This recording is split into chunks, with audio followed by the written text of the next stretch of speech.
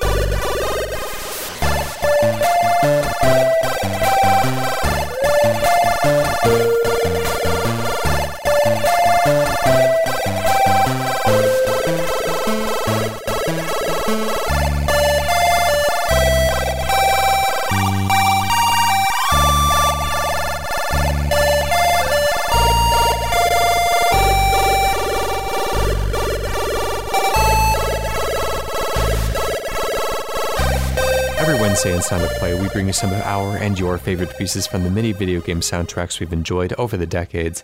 And joining me, Ryan Heyman, in Sound of Play 288 is our friend from the Caneran stable, Carl Moon. Hi, Ryan. Hi, everyone. Hey, it's been a little while since you've been on Sound of Play, if I remember correctly. I'm really a bit behind on listening myself. Yeah, I think it's comfortably over a year since I've been on. All right, well, you've been reloaded with a new batch of video game music favorites. And so I'm interested to just kind of dive right in and see what we're bringing today. This first track on the way in, I was expecting something different when I read about it on the Google Doc that we use as our show notes here. You had listed the RoboCop theme, and I was expecting the Jonathan Dunn piece from not only the Game Boy game and then the kind of Amiga and C64 versions that came before that, but Also, as has been heard before on Sounds of Play 3859, 138, and 203. But I was surprised to hear a different piece of music and one that I was not familiar with. So, I'm curious if you can kind of give us whatever kind of background you can on this different piece of music and your history with it. Yeah, absolutely. So this is a little bit different because it sounds phenomenal for the platform that it's supposedly from. Now, I've got no history of actually playing the game on the Game Boy. My history with RoboCop was the Amiga, and, as I'm sure so many of you are aware, not all those games were kind of the same title. It would go to different developers and different publishers and such. And I know Ocean were the big one, but they actually self-developed the Game Boy version. But this arrangement is not the Game Boy original that's tied to that title. It's actually a play on the original by Basil Poldouris. And from the information that I could actually find, it was arranged by Krzysztof Wazinkiewicz, who's obviously done some work with Witcher titles and so forth. And the reason that this and all the tracks that I've selected today have some personal connection with me, and that was kind of the theme that I've gone for, it's that it's especially tied to familiarity with the GDQ series of AGDQ and SGDQ. And of course, we've just, at this time of recording, finished AGDQ last month as we entered January. And the reason that this is important is that, I've had some times in my life where I've struggled with mental health and periods of depression that have been particularly hard and difficult for me. And this feels incredibly relevant, maybe more so than ever now, given the history of, 2019 through to where we are now with the state of the world. And one of the key things that took my mind away from being a place that I was SGDQ one year. Seeing this involvement and action in, the speedrunning community. For anyone who doesn't know what it is, it's, Awesome Games Done Quick or Summer Games Done Quick, where we get a range of titles, retro, new, all sorts, from doing clean runs to glitching through walls, etc. And seeing a community of gamers and people dedicated to doing speedruns, put stuff on for charity to raise money for, Doctors Without Borders or Prevent Cancer and all these other things, was really heartwarming at a time when I needed to see that kind of thing. And between runs, we always get a series of music, and this is one that's been played over and over and over again at so many GDQ events, and ironically not in the 2021 one, which is maybe why it stood out more than ever for me, because I was kind of waiting for it, but we got different elements of remixes this year, and my connection with it is to both that time and seeing something that was so wonderfully triumphant, seeing money being raised. So it was the reason why I wanted to kick off the show. And, I historically like a retro piece of music in there anyway, even if it's a rearrangement. So that's kind of my connection to it. Whether the origins are direct from a cart or whatnot, that's not something that I'm entirely sure of. I couldn't state with any certainty, but this is definitely the version or arrangement of the track from GDQ events. From what I understand, the Game Boy and Game Boy Color sound chips are very easy to emulate and to really kind of boost the sound of. And so, whereas, tracks from the Super Nintendo and the Genesis and other, some of the older systems take a lot of pride in kind of reproducing the very specific sound that those consoles have. A lot of Game Boy music, when you see it kind of re-released for compilation albums or even just kind of put onto YouTube, tend to be a little bit more polished up. I don't know if that's the right word, but embellished maybe. Yeah. You'll hear reverb applied to it, and maybe it's because the Game Boy's sound is a little bit more kind of aggressive and tinny than other ones, and so maybe it needs a little bit more kind of fuzzing over to make it sound more kind of palatable and listening to on a just a pure kind of pleasure basis. But it could be ease of emulation. It could just be kind of stylistic choice. But I think this does come through really crisply and sounds quite nice for a piece of Game Boy Color music. So anyways, this would be the theme song from the Game Boy Color version of RoboCop, which came out years after the kind of original Ocean RoboCop game did, which that was around the 1987 through 1990, I believe. Yeah.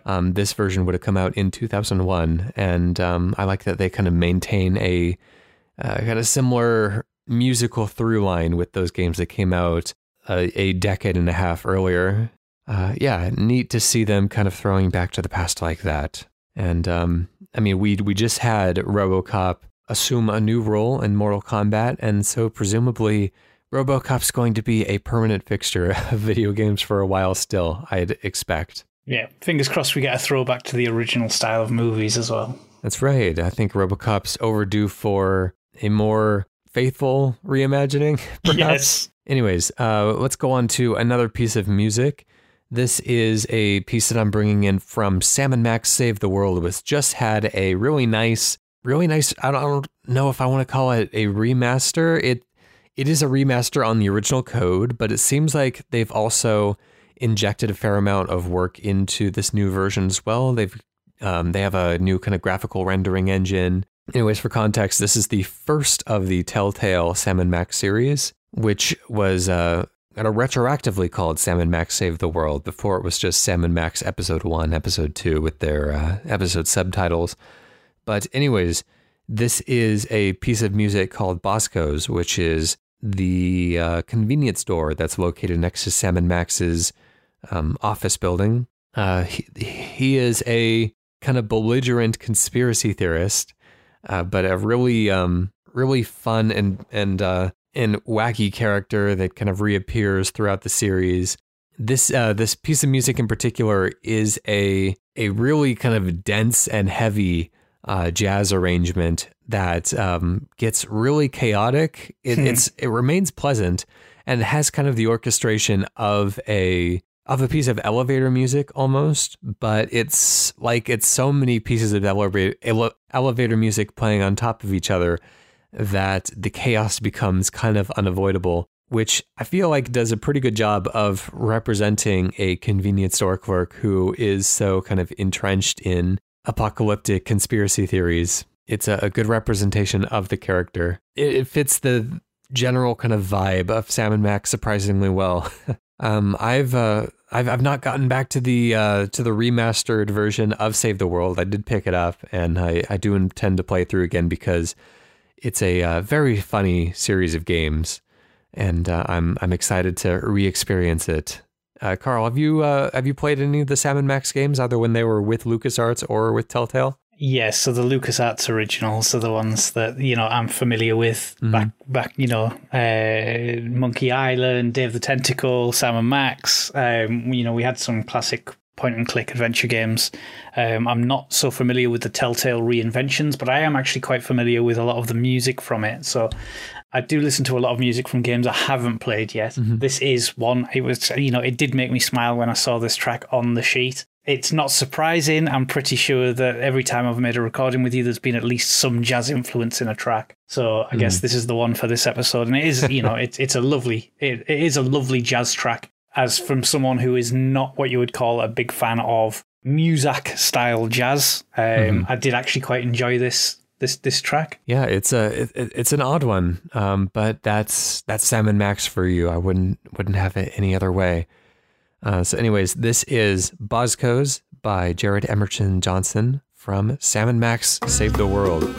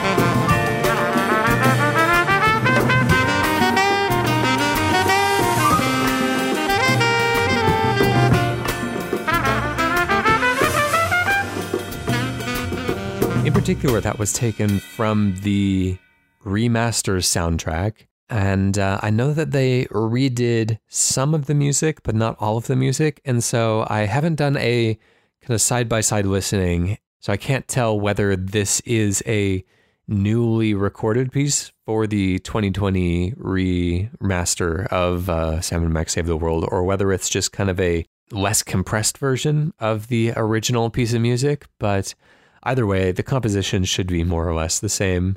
Let's go on to another piece of music. This is a remix of a piece from Turrican. Would you mind introducing this one to us? Yeah, so this is far more traditional in my wheelhouse growing up. Turrican is an absolute classic title for anyone who was a heavy player on Amiga, which the United Kingdom pretty much growing up, where, you know, the NES wasn't a huge deal, as I know that it was in North America.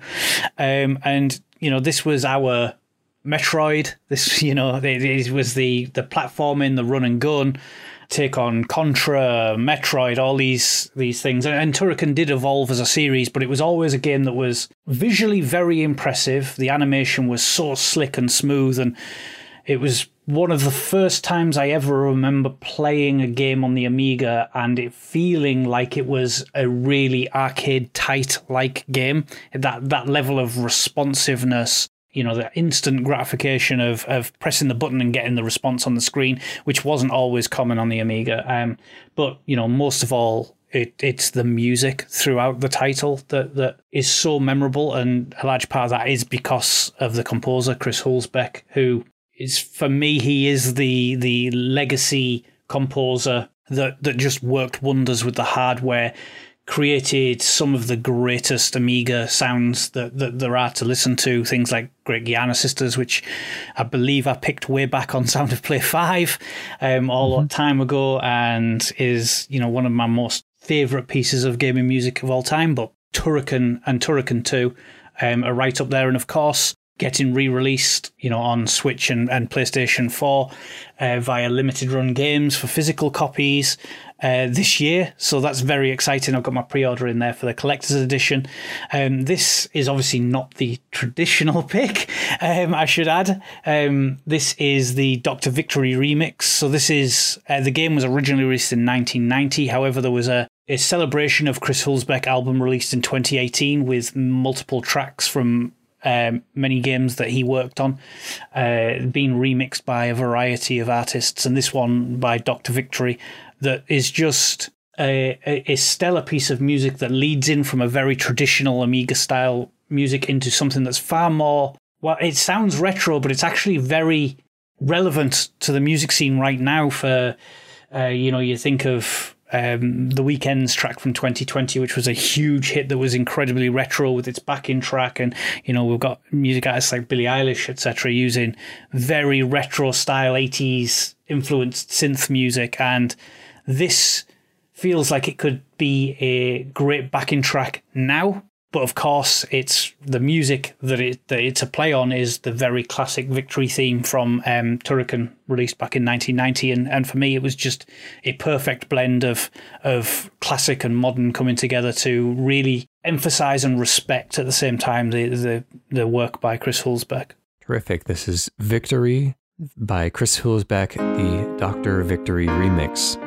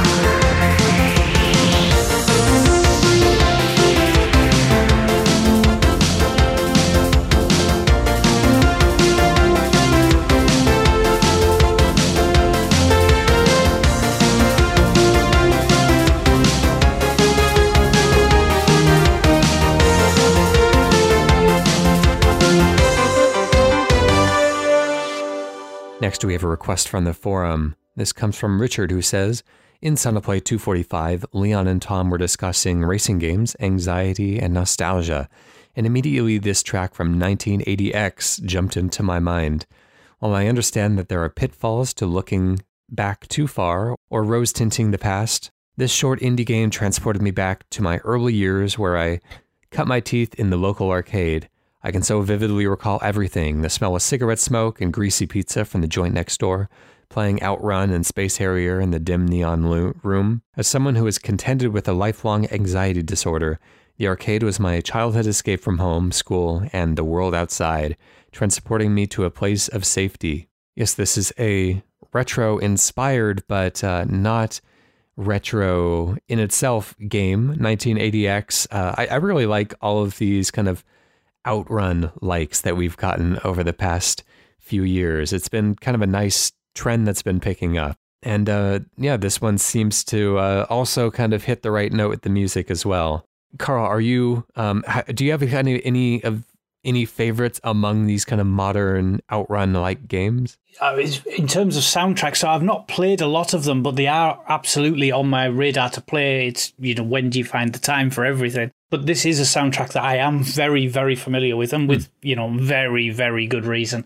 This track is an absolute cracker that's been picked. And, I saw it on the list when I was, compiling my picks, and I was kind of kicking myself that this wasn't actually one of mine, because it is an incredible piece of music for anyone who's a fan of, 80s movies. The things like Commando, etc., have this kind of undertone of music that is in this track, and when it starts off so subtly, and then the guitar kicks in, and it's kind of that goosebumps moment where you just feel all the hairs rise, and it really, this track does do something for me, and it actually really makes me want to go and kind of bump this game right up in my list of games to play in the coming months. So kudos to Richard for picking this, because I think that this is something that I will be playing very, very soon. It's an interesting track because the instrumental kind of track on it is pretty spot on to the 80s feel that they're trying to invoke. Yeah. But it also has some kind of very light narration over it, which is, and it feels very, very cinematic, very filmic as well. I like it. I don't know if that's just for the soundtrack album or whether it's something that also plays in-game, but it's a really cool touch. It is, yeah.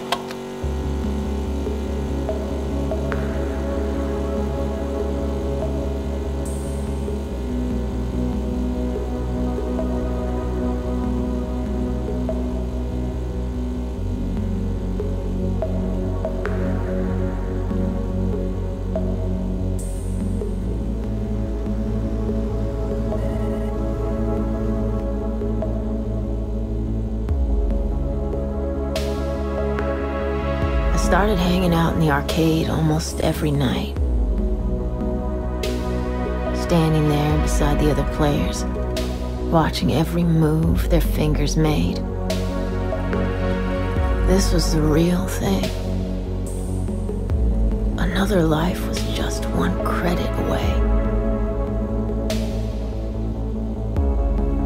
Down here, I found new worlds and new meaning. I could be whoever I wanted to be. Travel to outer space, experience fantasy and fear, or just take a walk on the wild side of town.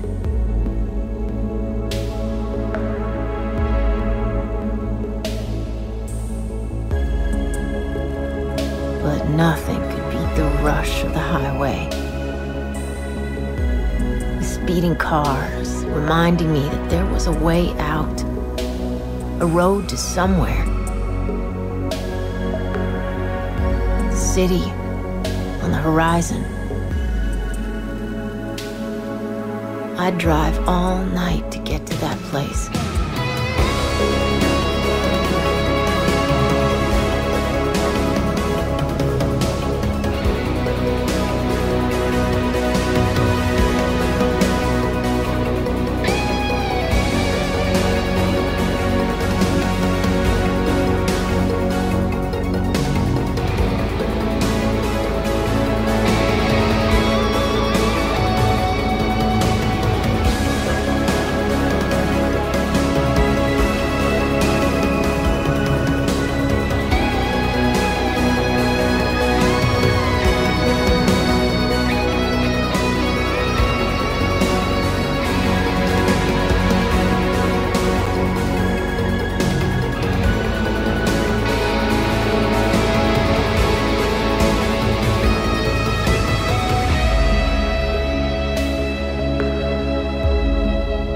wasn't just about the escape.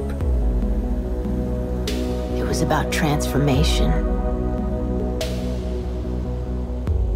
For every visit I made, every game I uncovered, every move I mastered, I felt stronger, more confident.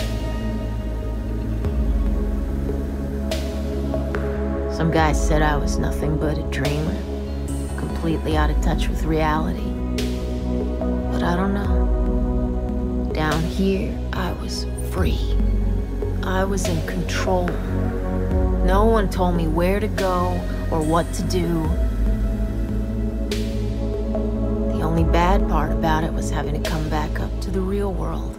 All right, next, let's get to a 2020 game. I suppose this piece of music felt kind of inevitable, huh? I don't know if I don't think we featured it though. So yeah, let's talk about it.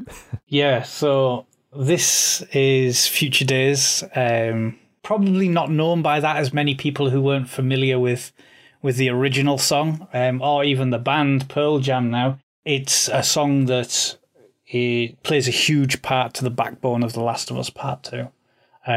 Something that, is continued throughout that stream. And it's The Last of Us Part 2 obviously divided quite a lot of opinion among so many gamers and media alike. I personally stand on the side that I think it is one of the most important video game titles in the last decade.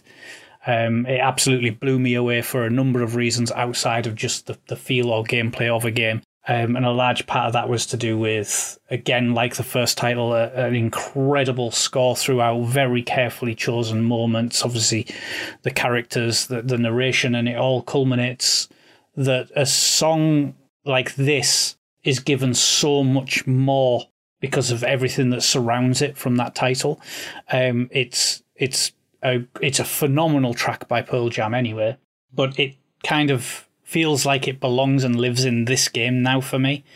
And it's just, regardless of where you sit on The Last of Us Part 2, I think this song is definitely something that sits positively with even those that weren't fans of the game. And, 2020 was a rough year, but for me, The Last of Us Part 2, as obviously gritty and disturbing and, all these other ways that we could describe that title, really did have such a positive impact last year for me. It seems really weird to say now that I'm thinking it aloud, but this was the standout title that I played last year, very much for new titles. And it kind of put me off wanting to play any other games for 3 months after it. I went to bed after finishing it and I couldn't sleep.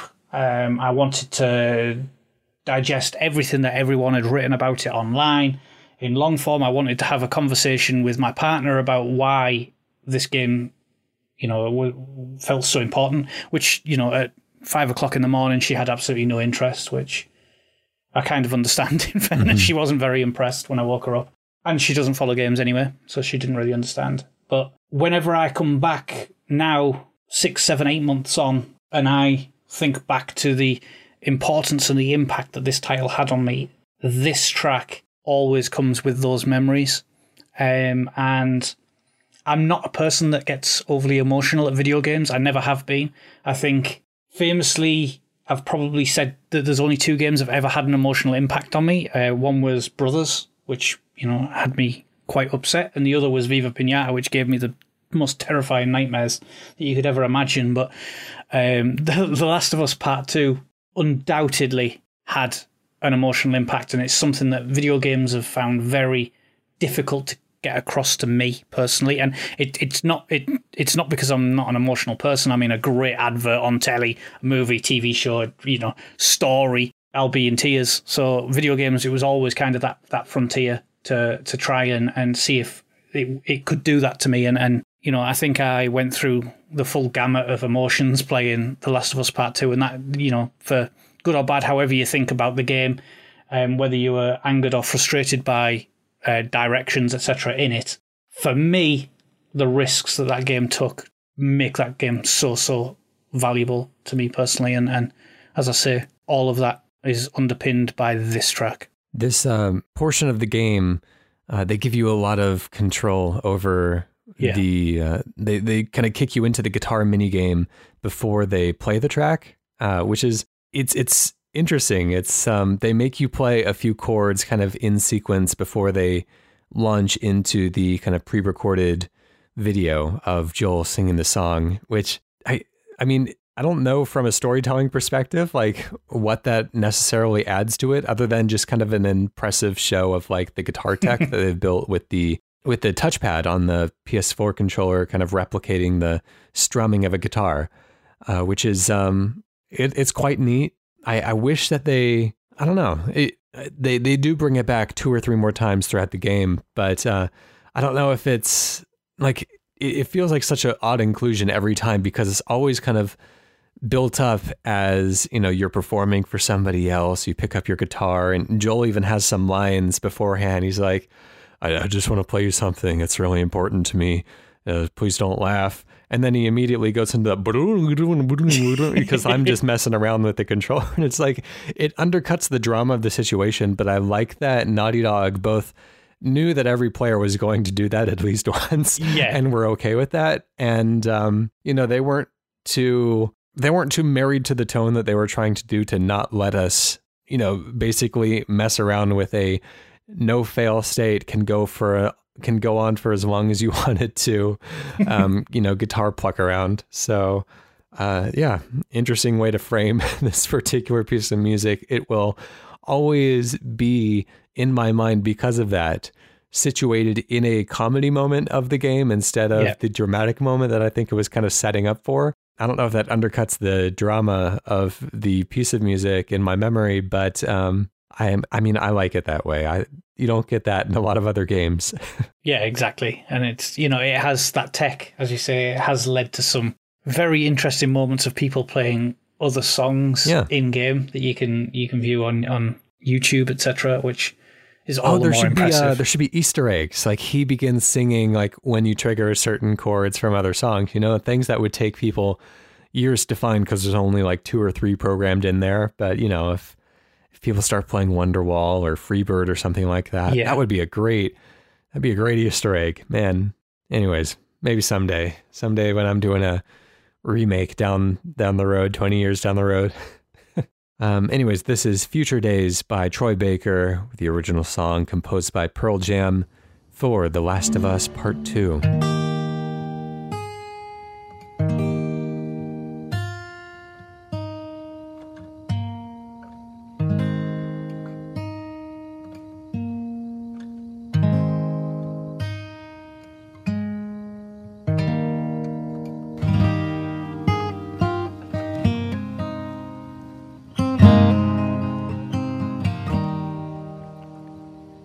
If I ever were to lose you, I'd surely lose myself. Everything I have found here, I'm not found by myself. Try and sometimes you'll succeed to make this man of me. All my stolen missing parts I've no need for any more, 'cause I believe, and I believe 'cause I can see our future days of you and me.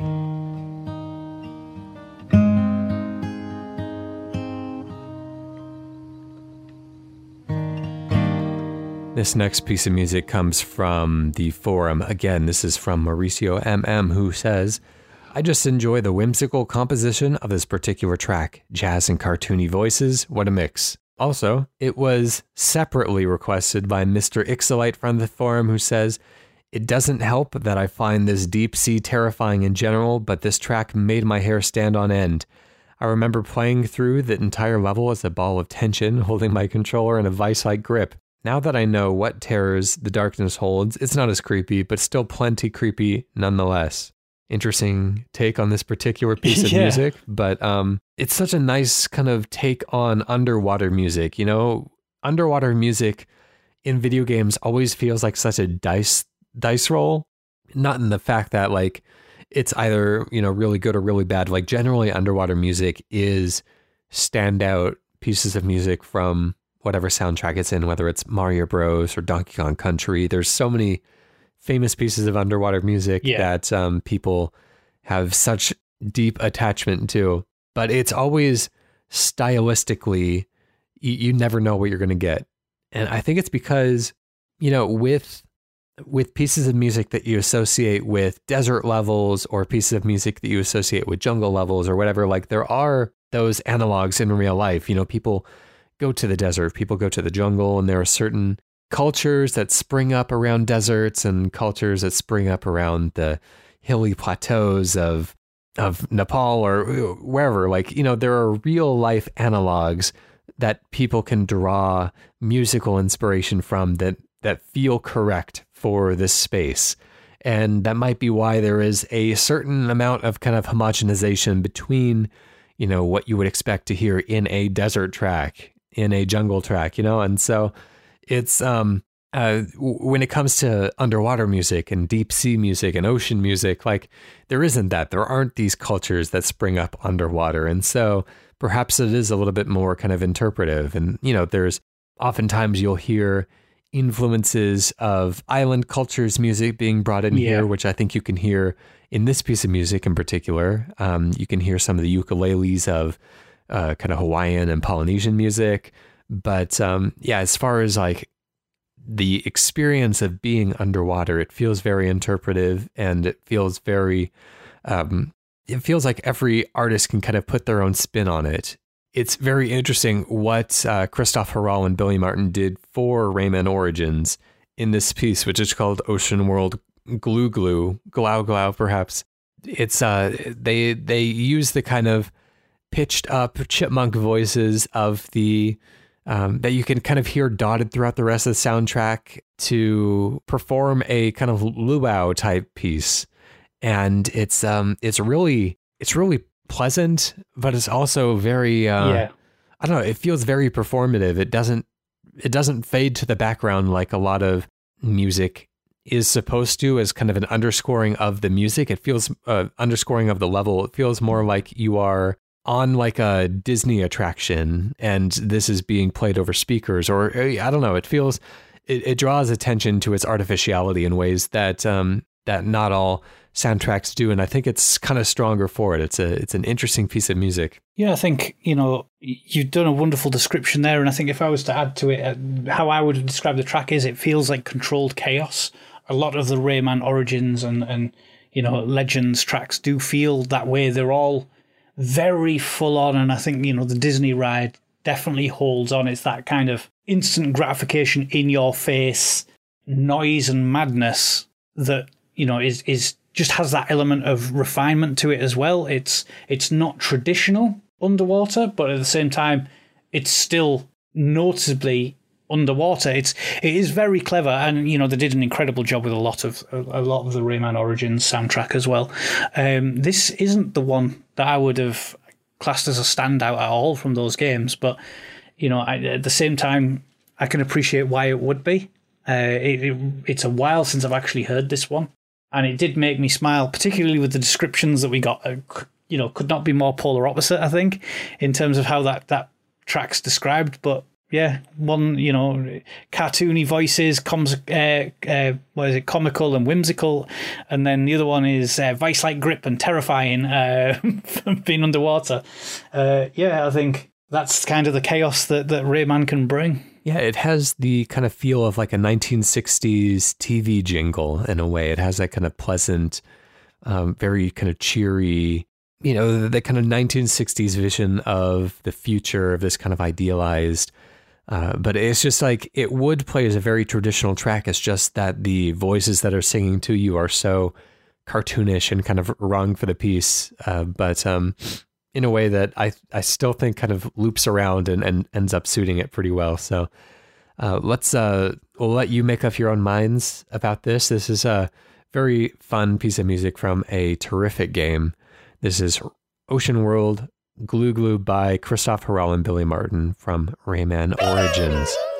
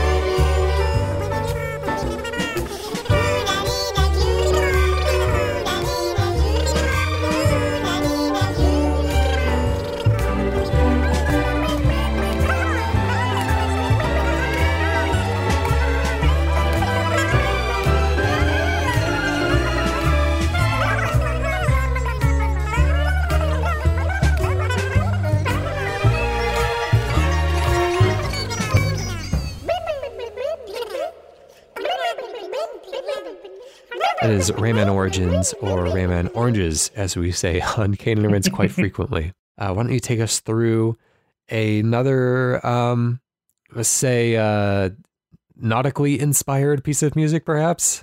This was probably the score that resonated with me most of all the games that I played last year. It's a game that we'd already covered on Cane and Rinse as well in Hellblade: Senua's Sacrifice, but it was one that I'd held off until I was in the right moment to want to play it in the manner that it was intended to be played.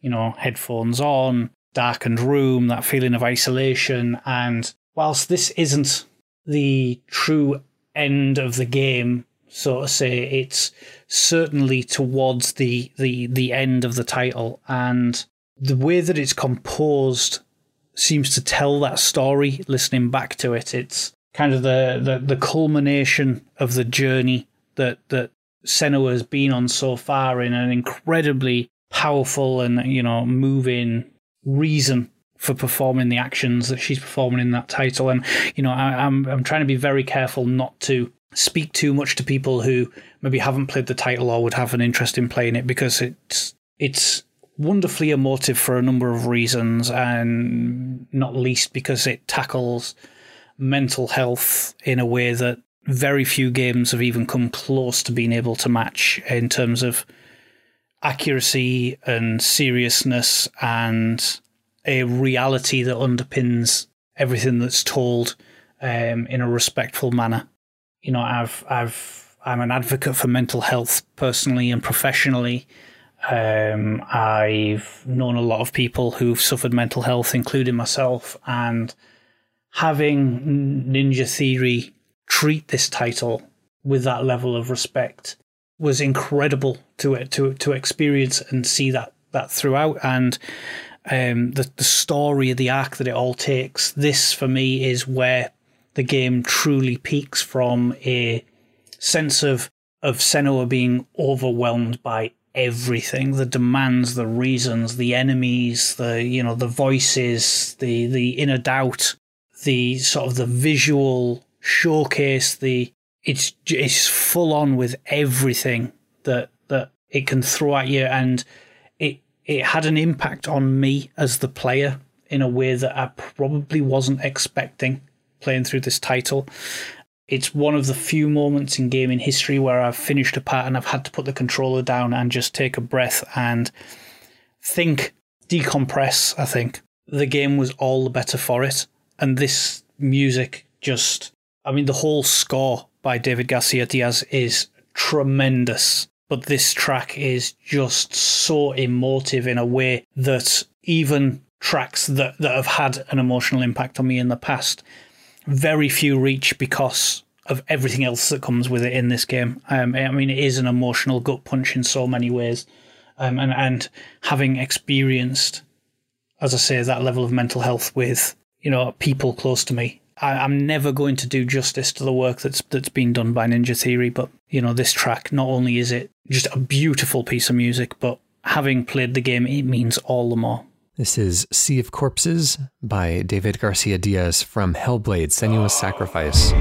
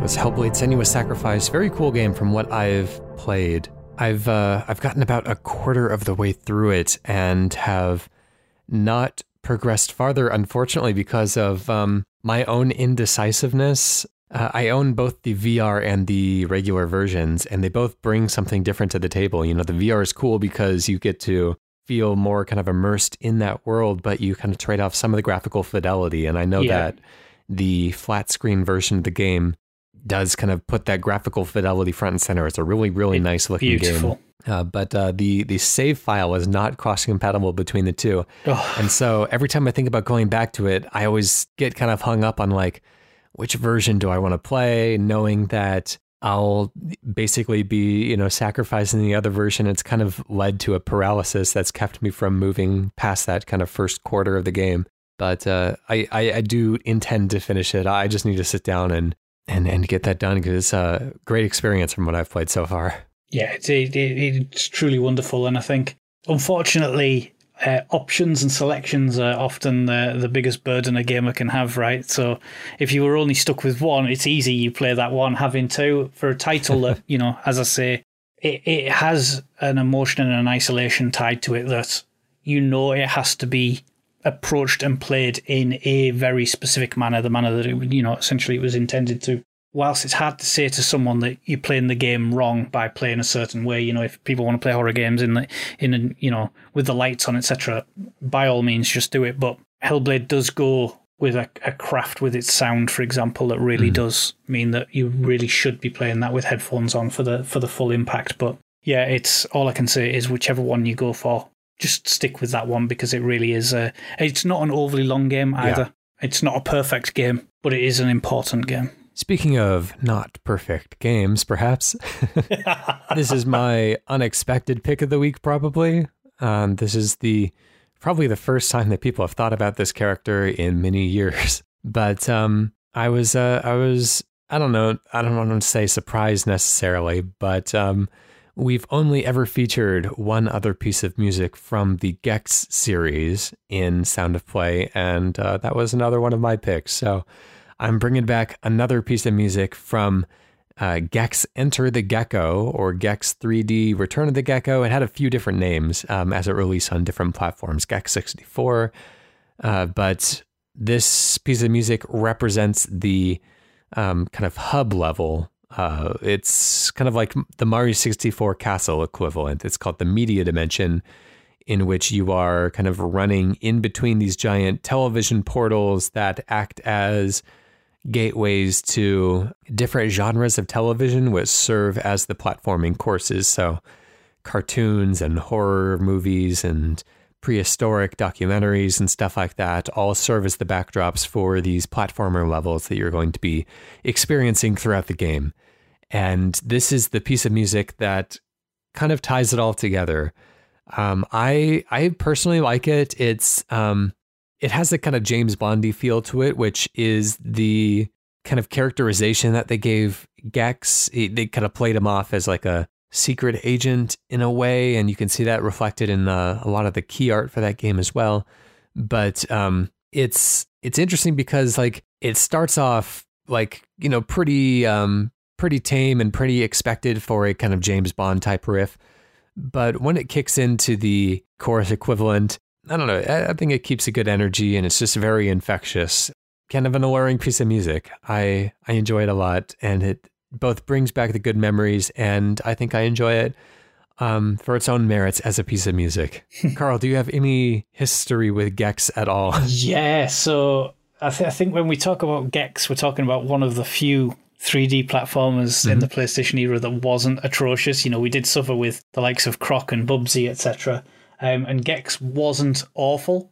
It was actually at times I did really quite enjoy it. You know, obviously in the British version, Gex was voiced by the one true voice of Gex, Leslie Phillips. That's right. We would have had two entirely different Gexes throughout our... Yes. Yeah. And Leslie Phillips is very traditional and well known for you know, people growing up in the UK, and it really did lend to that character. And I think probably my favourite thing when I think about Gex is the fact that it was directed by Glenn Schofield, and anyone who knows Glenn Schofield knows that he was the executive and creative producer of And you probably guessed it from Gex.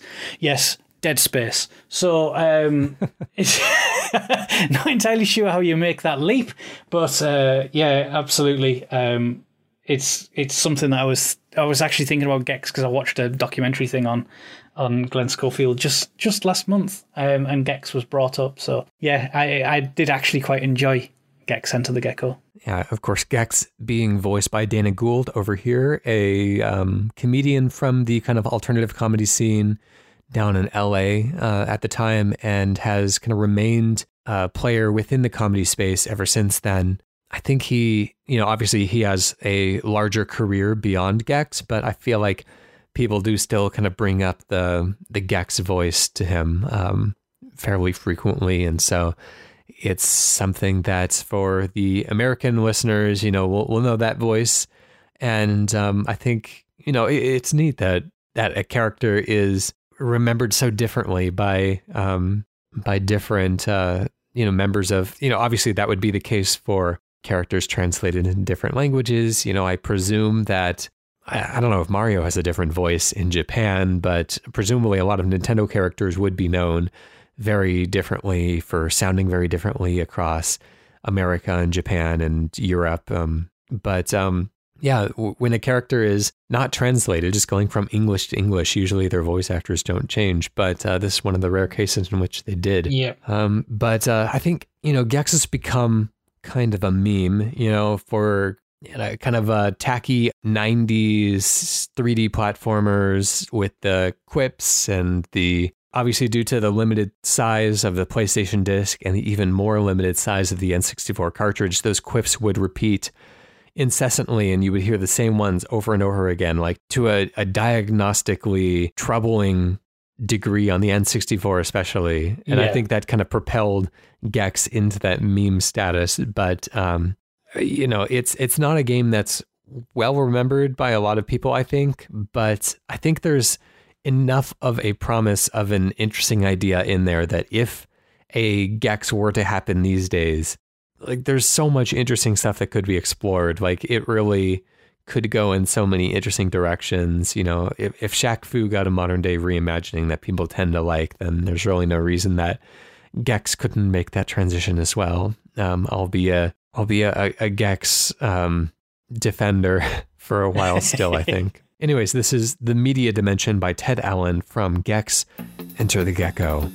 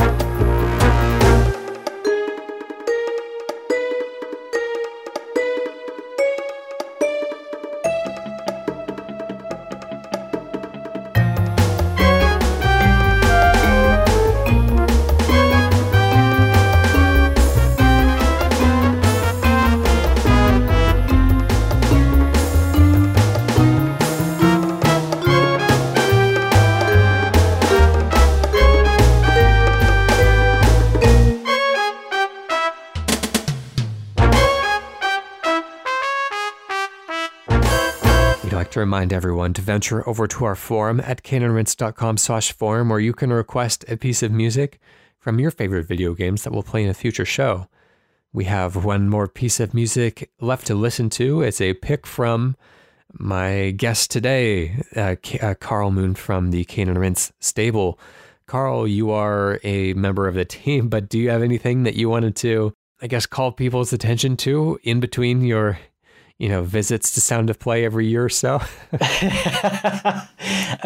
Obviously, Cane and Rinse, as well as the stable of shows that we have there with the fantastic Playwright and Sausage Factory and Sound of Play, all very interesting listens that I would definitely recommend to everyone out there. And I think from a more personal perspective, in line with a lot of the messages that I've gone through today, a lot of these picks have been personal for me for a number of reasons. And I think life at the moment is not easy for a lot of people. And I think it's important that, if anyone's listening to this and they're feeling a little bit isolated, or they're really struggling with, feeling alone, or with the worries of the world and COVID, etc. around, that it's important that there are people that you can reach out to out there. We have these things set up through the government to actually speak to, and it's important that you realise you are not alone, that you can go out there and speak, whether it's the Samaritans, whether it's Mind, a company that I reached out to and helped me immeasurably in the past to get over some really dark moments. Please go and seek out their information. It's incredibly important that you realise that you're not going through this alone, and there will be better days ahead. So just please keep mindful of that. Terrific. And with that, let's transition into this final piece of music. This is a very prominent composer coming in with a really memorable and really powerful piece of music. Yes, this is memorable to me, but for an entirely different reason to every other pick that I've picked today. And this is because we seem to be at a point in gaming where the big hits are all established franchises or battle royales or, things like that, where the days of original, and I say original despite the fact that this is a sequel, I do realise the irony in that. But this was probably the last great multiplayer game that I played that belonged to a smaller franchise that has since been dwarfed by the Call of Duties, Battlefields, etc. It was an absolute gem that I spent months and months and months and months playing, to the point that you would play on a night and you'd see the exact same people in the server, and they were from all across Europe. It felt like a really strange personal community, despite the fact I never spoke to any of them bar one person, who was a good friend of mine anyway. I have nothing but good things to say about this game. It's something we have covered. We have covered Crysis 2 on Cane and Rinse in the past. I still think it is a fantastic title. It's the best one of the three for me. There is one piece of music in particular, and it feels really harsh because the whole album is composed by Boris Slavov, except for the one track that I've picked today, which is by obviously iconic and legendary movie composer Hans Zimmer. And the track's called Insertion. Now, this plays every time you boot the game up, and without doubt, every time I booted this game for, we're talking probably every night for 6 months, I got goosebumps when that drawl of the music plays out. For the eagle-eared among us, if any of you have seen the Amazing Spider-Man 2, the second and I believe final Andrew Garfield Spider-Man movie, this track is actually in that movie as well. And I remember leaving the cinema and everyone was like, oh, let's talk about the movie. And I was like, yeah, but did you notice that bit of music? And, of course, they didn't. But, it's kind of stuck with me ever since that bit of music was in that movie as well. And it's just... that's odd. It is really weird that it is in there. And it's, it's at the moment that you see the Green Goblin forming in that movie, and it plays that music. And it's incredibly ominous, and it works just as well in the movie as it does in the game. But it is just that powerful loop of music that has stuck with me for 10 years now, because this was a game released in 2011. And it's one of a very select few music tracks that I have in my video game music library, along with, say, Icarus from Deus Ex Human Revolution, that gets continued plays all the time. And I would have picked that track, but it's already been picked. I believe maybe even more than once. So this is kind of really important to me for that reason. I play it all the time. I have all those incredible memories. And by the way, the single player is also very, very good in Crysis 2, I should just add. But the multiplayer, the map design was incredible. And it's a thing I always bleat on about in games, that worlds are great, but verticality is what adds to them. And Crysis 2 was all about verticality, so it was a very special title for me. And this track, obviously being the track that plays every time you boot the game up, it's just a moment of magic for me in a franchise that sadly doesn't seem to be coming back. This is Insertion by Hans Zimmer from Crysis 2.